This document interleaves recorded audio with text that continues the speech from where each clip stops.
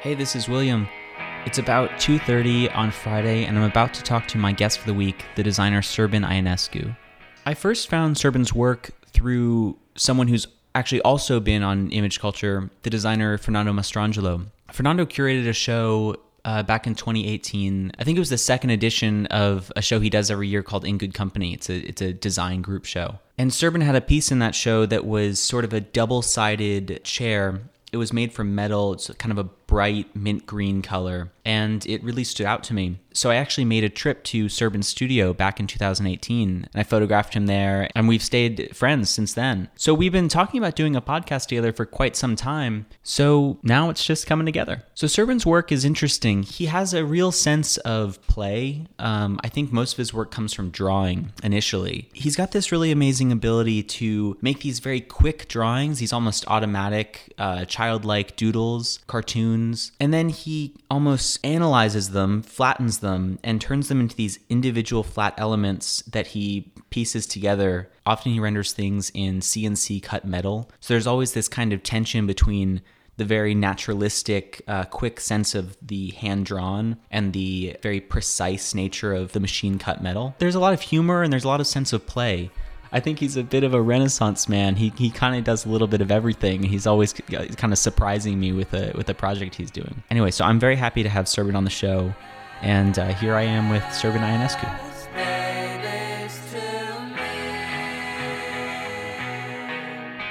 I think I started, of course, 10 years in a, art studio. Just briefly, my background, as you know, is architecture. I was kind of in the architecture world, and I just was a little bit dissatisfied with the long process, it being a massive profession, it taking a long time to produce. I'm very much impulsive, and I really like to have a result, either good or bad. I'm like Woody Allen of filmmaking. Mm-hmm. I have to produce a bunch. And there's Stanley Kubrick's, which produce. So there's two different schools of thought. But I like producing a lot of work. So the architecture I felt like it was a little bit kind of. It wasn't allowing my imagination to fully kind of. And I'm talking about, this is 2007, so we're looking after I graduated from Pratt Institute. And slowly, there was aspects of community that I really loved, and kind of through these different kind of tributaries, I started kind of ending up in an artist studio, and I started having an art practice or art malpractice, whatever you want to call it. And that was where I was just going to the studio, drawing, painting, making sculpture. And I kind of it was void of design or architecture. It was completely, and up until maybe four and a half years ago, I wasn't thinking about it. I was always I love architecture. I study architecture. I still love architecture.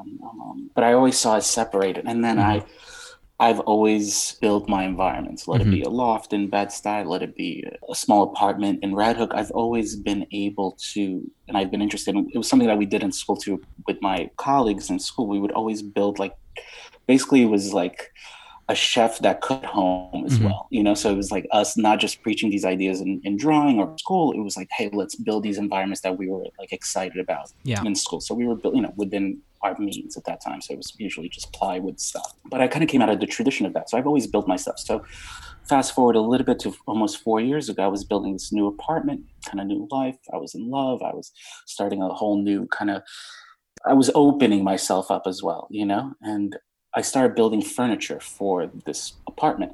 It was kind of inspired by the studio practice, but it was also, I was able to tap into the architecture background. So it was the first time that I was able to marry these things that I have been kind of running parallel to each other, but never connecting. They were very separated since school. And that's when things really clicked to me. I was oh shit, and it felt good, William. It felt like I was able to achieve certain things that I was achieving, let's say in my art practice, but I was also able to tap into a history that it was me, that it felt very natural, that it was that I felt like I was I'd tell somebody about my past in a certain way. It felt so relieved, of coming to terms with these, this history, That's where the furniture and the design kind of resurfaced, and it's been kind of going strong since then. And once that kind of clicked in place, I then, I was like, this is important. And, it was the eureka moment, or, like it was like, oh, okay. Like, this is good. I could work off this. And then from that, I kind of created this delta of infinity in some way. And then I was able to like, and now what I'm working on actually is like shifting in scales, and like not it just being furniture, it being potentially, at the end of last year, I just completed my first kind of large sculpture like that you could enter. So it's almost like a miniature building, but it's like, so I'm excited about that, to share that with people. Is this Chapel for an Apple? Yes, it is. See, this was a very mysterious project when I was doing my little digging before this. And there's whispers and mentions of Chapel for an Apple everywhere, but yes. What can you tell me? Is it still under wraps? It's there. It's living. It's breathing. I just saw photos of it a few days ago. It's in Hudson Valley. It's there. It's breathing. It has to have some minor polishing, just because we were working on it when it was really cold, and just the materials that we're using need to have a certain temperature to work with, like the paint, the finish. There was a foundation, has a concrete foundation. It was a crane. It was an amazing feeling to work at that scale. Is it a chapel? Is it an actual, like, are you thinking about it as a chapel? It's a chapel in the sense that it could be of a mysterious function, and like I hope to convey something like that, once you're in it. So chapel in that sense, it's not a religious instrument or anything like that. But it is cool, because I do think there's kind of a great history of artist chapels. It's kind of like fun to throw your hat in that ring. Well, it's one of those things, it's a folly, right? It's a building of almost no meaning, right? Like of no function. But then there's a lot of function and engineering and like planning, and it was a big feat. But it was also, at the same time, I had the same feeling that I had when I first did that chair for my apartment. It was like, oh shit, I have this. This is kind of within my kind of like structure of my past, the scale, to walk and to touch it, to feel this kind of scale and mass. It was very, I hope to do more. Looking back, that first chair that you did, that you say you felt that same excitement, that same spark for, that you built for your apartment, what was that chair specifically? What was that one like, that first one? I still have it in my house in Red Hook. Pinocchio, it's called. It was this wooden, made out of scraps of wood I had in the studio. It was one of those things, I think, from being in the studio and kind of moving away from design, I feel like, for all those years, and just having kind of like a studio practice where you go in and you just kind of like, you just have the weight of yourself on you, and it's so it was I kind of approached it like that. It was one of these chairs that I kind of like, I drew on the wood and I cut the wood. It was very one-to-one. I then cut it, I sculpted it. It was this thing that, I was the client. There was no, if it sucked, I would accept it. If it was good, I would celebrate it. It was this kind of freeing moment. I remember, like, I had my studio around that time around so many amazing people. And one of them was the painter Ron Gorchov. And what I learned from him, at least now I could see what I've learned from him, from observing his studio practice, was like he would create these, I don't know if you're familiar with his paintings, there are these kind of convex or kind of complex, kind of almost like Pringle-like shape canvases. Yeah. And there's this very loose oil paint on top of it, which is usually speaks of kind of foreground, background, negative, positive. And those paintings are done very loosely, but there was this whole armature that took years and years of design and fabrication for it to get to this point. And I really love that contrast of this like really engineered thing, and then this kind of almost spontaneous, kind of very quick, like, I'm willing to accept this mark that I made because I trust myself, because I've been able to fine tune this thing for so long. Yeah. And I think that first Pinocchio chair, it had a little bit of that kind of essence, where it was like the essence of the design of it being a chair, right? Of this gravity, which I was I knew that I had in me, but also it was very my paintings and drawings of this kind of quickness. So it was kind of the marriage of those two things. And people loved it. It was really kind of funny. I would have studio visits. It was in my studio afterwards, and it was like I would come to people like, "Hey, look at this painting I have made that I've tortured myself over." And people are like, "Oh my God, what is this chair? I love this chair. What is this chair?" And I was like, "What is this? What is it?" You know, so I listened to that as well. It was not I think it's important to kind of, I don't know, as I get older, I hope to be more open to criticism, open to allowing those things in, you know, seeing how people react to things. I mean, reading that a little bit more. A couple things come to my mind. This chair, this first one was done in wood. You know, you make this jump to working in metal. One of the things that I think is so interesting about a lot of your work, not that, you know, not all of your work is metal, but it's kind of like what you're talking about. There's this tension between the precision of the CNC cut metal, this this almost programmed, very, very precise movement, and the loose quality of your drawings that these shapes come from. So how and when did you make that jump to working with metal? Metal was kind of there, like around kind of parallel to like my studio practice. I was doing. I taught design at Rensselaer Polytech Institute for on and off for 5 years, and I also I started running a friend's design fabrication shop, dealt mainly in steel. So that's where I kind of like it was this material that I was kind of working with. But as I was making the things out of wood, the thing that was kind of not bothering me, but it still read like 3/4 material, still read like a certain outside material. And I was really interested to how to like dematerialize this stuff that I'm making. And then like, and I hope, you know, sure, it's steel and it's welded and it's CNC. And it's important to me, that process. But also for me, it was to like like how much more material can I take away from it, and what would that material be? I kind of stumbled upon it, just lacked, like I just wanted to take as much material away as possible. Yeah, it doesn't have like that texture that the wood has. It's this like clean slate that you can clean slate, but also the thickness of it. It's almost like when you look at it from a certain angle or something like that, you're like, holy shit, this is like paper thin. Yeah, you know. So I really wanted to kind of like dematerialize it in that way, to where like you don't even know what material it is. But for me, it's not even important what material it is. It's, for me, I'm interested in the line quality, the edge quality, and then the volume quality, and then kind of in the volume is the negative and positive, and then almost humor and all these other things that kind of emotional interest as well. And that's where I kind of stumbled upon steel. And also going back to how I made that first Pinocchio chair was I drew on it exactly right. And then whatever I drew on that, I cut. But I'm also very much interested in scale. And then I started doing that. I did a few steel pieces like that, where I would draw on the steel and then cut the steel. But there was something I wasn't able to kind of move back from it. It was very like the scale of it was, I was only as long as my arm, 20 some inches away from the material that I could draw. I wasn't able to zoom out. So this aspect of scale. So then I started taking my drawings and bringing them in the computer. So then this idea of scale kind of came in, and that's kind of something that I'm taking to Chapel. That's something that I'm taking to some of my smaller works that I'm doing. Scale is so important to me, to just how can they shift in that? How can they move? How can something small could actually represent something larger, and or vice versa?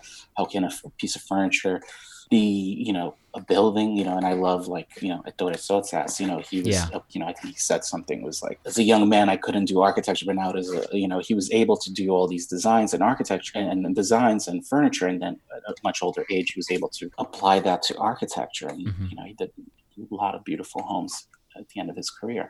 Yeah, I don't know. I wanted to bring in that element of scale. So that's how I kind of stumbled upon like working with steel. It helped me. And I also make paper models. I think you've seen some of them in my studio. So, I love the paper models. They're so charming. That's how Chapel came about. I had a studio visit with my buddy Sloan, which he commissioned the piece. He came over to a studio visit and we were talking, and he saw I had like a model of Chapel, and literally I built that model. Any day in the studio I came and it was not intended to be anything. It had no program, I had nothing. It was just me playing and constructing something for the sake of that only. And he saw this thing and he's like, what is this? And I kind of like, I think that's how the name came about it as well. Cause I was like, oh, this is Chapel for an Apple. I'm like, I'm rapping and shit. Yeah. So I'm just like, this is Chapel for an Apple.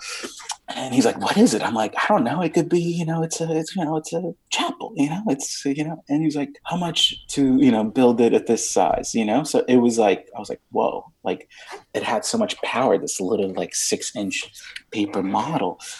And someone reacted to it, and someone, and that if you see kind of the original model of Chapel to kind of the finished piece of Chapel, I stayed kind of true to that because I was like, sometimes when you're in, like when I build these things and I'm not thinking of anything and they're just kind of like freestyling, I tap into something that I have no control over. And I think there's something amazing in that moment. Mm-hmm. So the paper is also a good way of me like being able to, it's like a steel sheet or it's a sheet material. And that's I think that's my architecture background too, just working with constructing things, building instead of subtracting, I'm adding, I'm, working with planes. I've always been excited to put things together in that tectonic. There's this other side to it that you were talking about, this emotional element. I think you said there's a humor and to these things. All these objects that are, some are functional, some are more functional than others. They all have this character quality. The way that you name your work, that first chair, naming your chair Pinocchio, that immediately puts you in a completely different headspace. It makes you look at the object completely different than prove a chair number 6. You know what I'm saying? So how is the naming important to you? How do you start to put that idea together? I like when I was teaching with my students, I was teaching first year design, and I always taught them that you have to tap into, who you are, not just, who you were before here. I'm very interested in kind of these kind of continuations of the self, through phases, through change.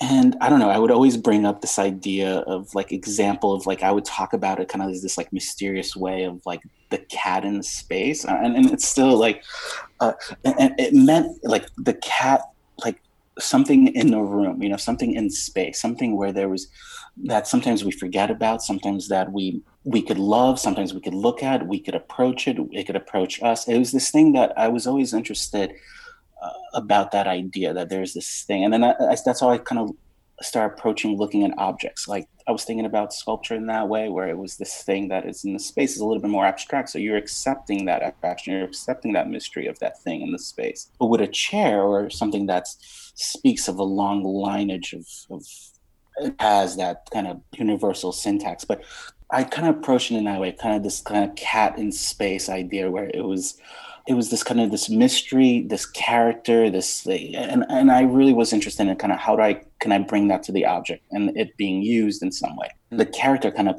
popped in, the character is pet. Mm-hmm. And I love cinema, and I love complexity of characters. I love how Bergman approaches a character, the complexity of that. So I was kind of trying to tap into all those things and all the things that I and give it potentially a life that could exist past me. And I don't really know, I don't really know how that continues, right? That's the big question, like mm-hmm. how something exists past once I could name it, I could make it. And then once it's in the world, it's really hard to kind of for that thing to continue. And I hope it does, I'm told by many people that they still enjoy and they still have certain emotional connection to these objects long past me not having control of that.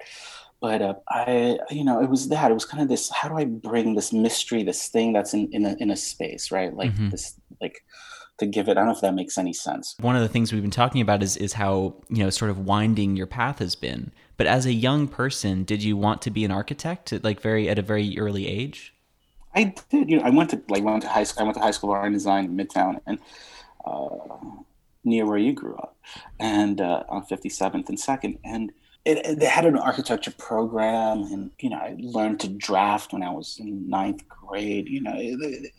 My parents are immigrants. I think I wanted to be an artist, mm-hmm. and I feel like there was certain pressures from my parents, and coming from communist Romania, saying that you're an artist, might have they might have not understand it, just a different cultural kind of. Yeah. And I think just studying architecture, and it was like painting on a big scale, and it was, you know, I stumbled upon, you know, Eric Owen Moss and Frank Gehry and all these crazy formalist post, you know, like a deconstructive formalist postmodern, all this shit in high school, and I loved it. It was so cool. And in college, I discovered Lebbeus Woods and John Haydick and all these amazing Zaha Hadid. And I kind of kept my interest, but also from this artistic kind of very almost non-functional way. Because I love that they made paintings, or they made these kind of utopian drawings, this, you know, fantasy architecture kind of tradition. And just when I lost it, my interest in kind of 2009 came upon. That's when I lost my job. That was the last time I kind of went to an office during the recession. Yeah. It felt free, and I was able to tap into, you know, something I always drew. I had a gallery when I was in college with some friends. I always painted, I always drew. It was always this thing, but but then that was kind of like the back. That was like the architecture was the foreground, and that was kind of like the back. And then I kind of basically flipped that 180, and I allowed the art to be full and the architecture to be background. And then mix academia, mix fabrication, mix all these different other things in that, you know, in that pot. And then when I did Pinocchio, that shit all got stirred, you know, and all came together. But I don't know, when I go to bed, I think I'm an artist. You know? I think of myself as that. I don't know, more than I love architecture, but I wouldn't call myself an architect. I would not want to do a fucking building. I think there's a difference between buildings and architecture. I don't want to draw, you know, handrail details and handicapped bathrooms. Or HVAC systems. I refuse to do that. But I think about it. You know? I think about form and edge and material and light and shadow and movement, time. You know, I think about those things. You know. What was your childhood like? It was interesting. Like, my childhood feels like a dream, because I was in a different place. You know, I was born in Romania and I came here in 94. I was born in 84. I came to the States in 94. Yeah, it feels like a dream. It feels of a different culture. It's a different sensibility of people, of food, of color. The color itself, you know, it's different. I remember how colorful America was when I first came here. I started a lecture recently. I did like some lecture like a year or two ago, and I started with images of mangoes, because I never seen a mango until I was age 10, and there were these colors, and you know, Romania, to my memory, it's like dark and snowy and communist like, but also beautiful and pure, and of different sensibility. You know, I think it's a rich sensibility towards mystery, towards folklore, towards has like a deep connection to people. I feel like there's this certain you know, there's this kind of really kind of like connection to nature, connection to history, connection to neighbors, and of course it was emerging out of communism, connection to family. It was very much about, not so much about the individual, but very much about kind of this kind of world that you were part of. And I feel that memory of that childhood is of that world. I feel like it's never me, but it's more of like a cast of characters that I did these things with, you know, like stealing things, doing graffiti, smoking my first cigarette, you know, just doing these dumb things. It was me that I was part of this world, but it was the zone, man. It was the zone. It was this other, I don't know if that's an accurate description, but it was definitely, I felt like I was part of this something else. And then I came to the States, and I remember like witnessing graffiti for the first time, because I think I did graffiti in Romania. I like wrote Metallica on the wall or something like that. You know? And nice tag. You like it? Yeah. And then I came to the States, and I'm like, I remember I came to Queens, you know, so colorful, the supermarket, the toys. I remember like the smell of toys in Toys R Us. I remember the packaging smell, like how the vinyl print of the cardboard versus the plastic. I remember just all these, you know, the Ninja Turtle toys were exciting, obviously, and Legos and all these things. So I remember just like a burst of color of, you know, and I didn't really speak English that well. So I remember making friends through drawing, because I could draw. So I was always, you know, I had one of these like natural talents, I guess, of drawing. And kids were like, oh shit, this kid could draw. Oh, cool, you're my friend, you know? And I remember the thing that kind of it was graffiti. I remember I was seeing graffiti, and I didn't understand that were text. I didn't understand it was letters. I thought it was shapes, and I was really excited about this abstract idea that people would put shapes on walls. Yeah, I remember my mom describing that they're not shaped, but they're letters, and I still found that intriguing. And it was just like all these different things. And then I stumbled upon sports for a little bit, and then I stumbled upon music, and that changed a lot, and punk music, and New York City, East Village, the Lower East Side, I think that still has like an impact on my impulsive side of things. I was in different bands. We would make noise and play shows, and it was very quick. Nothing was precious. And I think the way my practice is still like that. Like it still has that, like I said, Woody Allen way of working, but it has more of like a punk work ethic. It's like quick, fast. I do a bunch of shit. Messy, but it's on the wall. Some of it is good. Some of it is bad. It's like I have to stop too. I have to I have to be a bit more like Tarkovsky. I feel like I have to take my time. But I am I'm learning that to do with projects like Chapel that take like a year. Things that are taking a little bit longer. There's a lot there. There's a lot there that, hearing you reflect on that, there's no way this is lost on you, but there's a lot that really resonates with your work. That time of transition, color is a huge part of your work. It's super, super colorful and bright. Hearing you talk about seeing it like a toy at Toys R Us, there's a quality to your work where it's glossy, candy colored objects. They're funny. They have like this face. Do you think that there's an element where some of that is coming through the work, or am I reading into it? Absolutely.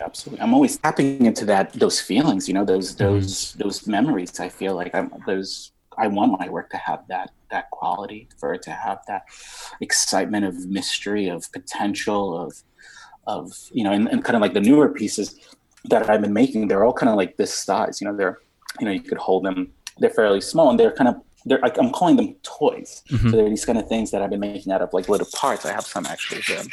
I know this is an audio thing, but I have some parts here. They're all made of these little parts that I put together, kind of like an erector set. So I'm like, and I grew up in Romania. There was like Russian erector sets, and so I'm definitely those things. I remember I did my first show in Lower East Side. I think it was in 2012 or 2013. I did a solo show called Secret History. It was a show about like kind of tapping into these kind of memories that I had of my Romania past, right? And I remember playing with these Russian toys, and they were all made out of steel, and I made all these like steel cars. And that was the first time that I started working with material steel. So I was making these large steel car sculptures, which I still have. And because I was tapping into that idea of my toys from my childhood, the memory of these toys. I think that stuff is very important. But then it's funny, before I did colorful work, like 5 years ago, I started doing colorful work. But prior to that, I did black and white for like 5 years. So right. Maybe I might go through a black and white, but I was also welcoming things in my life. I think falling in love was a way of loosening up. I feel like creating a new home, just allowing these things. I'm a recent father, which that's where the toy idea kind of came out again. These things, of course, like I would be an idiot not to tap into like these changing and memories, and it's the only thing I have when I go to bed. Yeah. As I said at sort of the beginning of our conversation, I do feel very lucky to have met you at the time that I did, because I do think that it was a bit of a turning point, or at least soon after this big shift in your work with that, creating that first chair in your apartment. But of course, there has been this other huge turning point in your life where you've had your first daughter. How has fatherhood affected your life and work? Well, it was like Mr. Rogers said something like this, where it was like, like for us to tap into like how to teach our children, we have to tap into our own childhood past, right? And to really be, to play, like, also I forgot where it was, but it was like to really play, to really be immersed, not just play because you're playing for them, but to play with them, and I love that idea. It's amazing, it has had, I think, I've been able to use the energy of being a father towards a constructive way. I produced a lot of work in the year. She turned a year last Friday. Wow, that's amazing. Friday. Congratulations. Yeah, thanks. Wow. So in that year, if I reflect, I've learned the notion of time, time in a different way. Time is limited, obviously, but also time to cherish it in a certain way, to allow it for it to be in a specific, different little pockets, to compartmentize it in a certain way, but also time, William, like that she will live past me, that there's a certain legacy of time as well, right? Like there is something like, I only have so much control with my objects, right? Sure, some of them will continue past me, but like to have a person continue past you, it's really, it puts you in a time frame as well, So it's all these kind of thoughts on that, but also energy, just to see that like even during this shit, during this pandemic, just I'm reading New York Times and I'm freaking out. My brain's popping out of my eyes, and then you look over and she's playing with her toy and is looking at me, smiling and laughing, and you're like, oh, okay, like it speaks on this other world, So like, how can I let the New York Times affect me when I have this, when I have this amazing thing, amazing person, this person, personality, this new being here, I think that's so exciting. It's I'm still like enjoying every second of it, but also I'm just studying it as well, because it's so fucking cool, and it's so wild, and it's inspiring too, to just like, I think that's when I started making these little toy sculptures. And I'm still thinking, I'm still kind of, I would love to do like a playground. I would love to do, like seeing Noguchi's playgrounds and seeing like, like I would love to tap into that. But also to just enjoy it. I feel I've also learned that to just like enjoy the moment, and to just immerse yourself. And it's hard, as like we're in the city that's constantly shifting and moving, and I feel at times that I'm missing out on all these things, but then I have a family and a child, it's different. It's just different priorities, different things, and I've learned, not even learned, it just came organically to just enjoy those, 110%. I feel like it's going to be a real trip for her growing up in that apartment in Red Hook. Yeah. Someone was saying that like she's going to go to school or like pre-K, and she's like, what? Like chairs are not like creatures, and like, there's not like, there's like regular chairs, she's going to be blown away by it. Yeah. I mean, I can't wait to, or she might reject all of this, and just. Yeah. She's going to go black and white. She's going to dress all in black. Oh, yeah. maybe not before. Maybe I do that. Maybe I go back into that direction. Thanks so much to Serban for getting on the phone. I'll keep you up to date on the status of A Chapel for an Apple. Hopefully we'll see it this summer if the world will allow that. And if not, I'll drop it in the Image Culture channels whenever you can see it. You can follow us on Instagram at image.culture. You can follow me at william.jess.laird. Our show is produced by Sarah Levine. Our music is by Jack and Eliza. And I will see you all next week with another conversation from quarantine. Be well, be safe. Talk to you soon. Bye.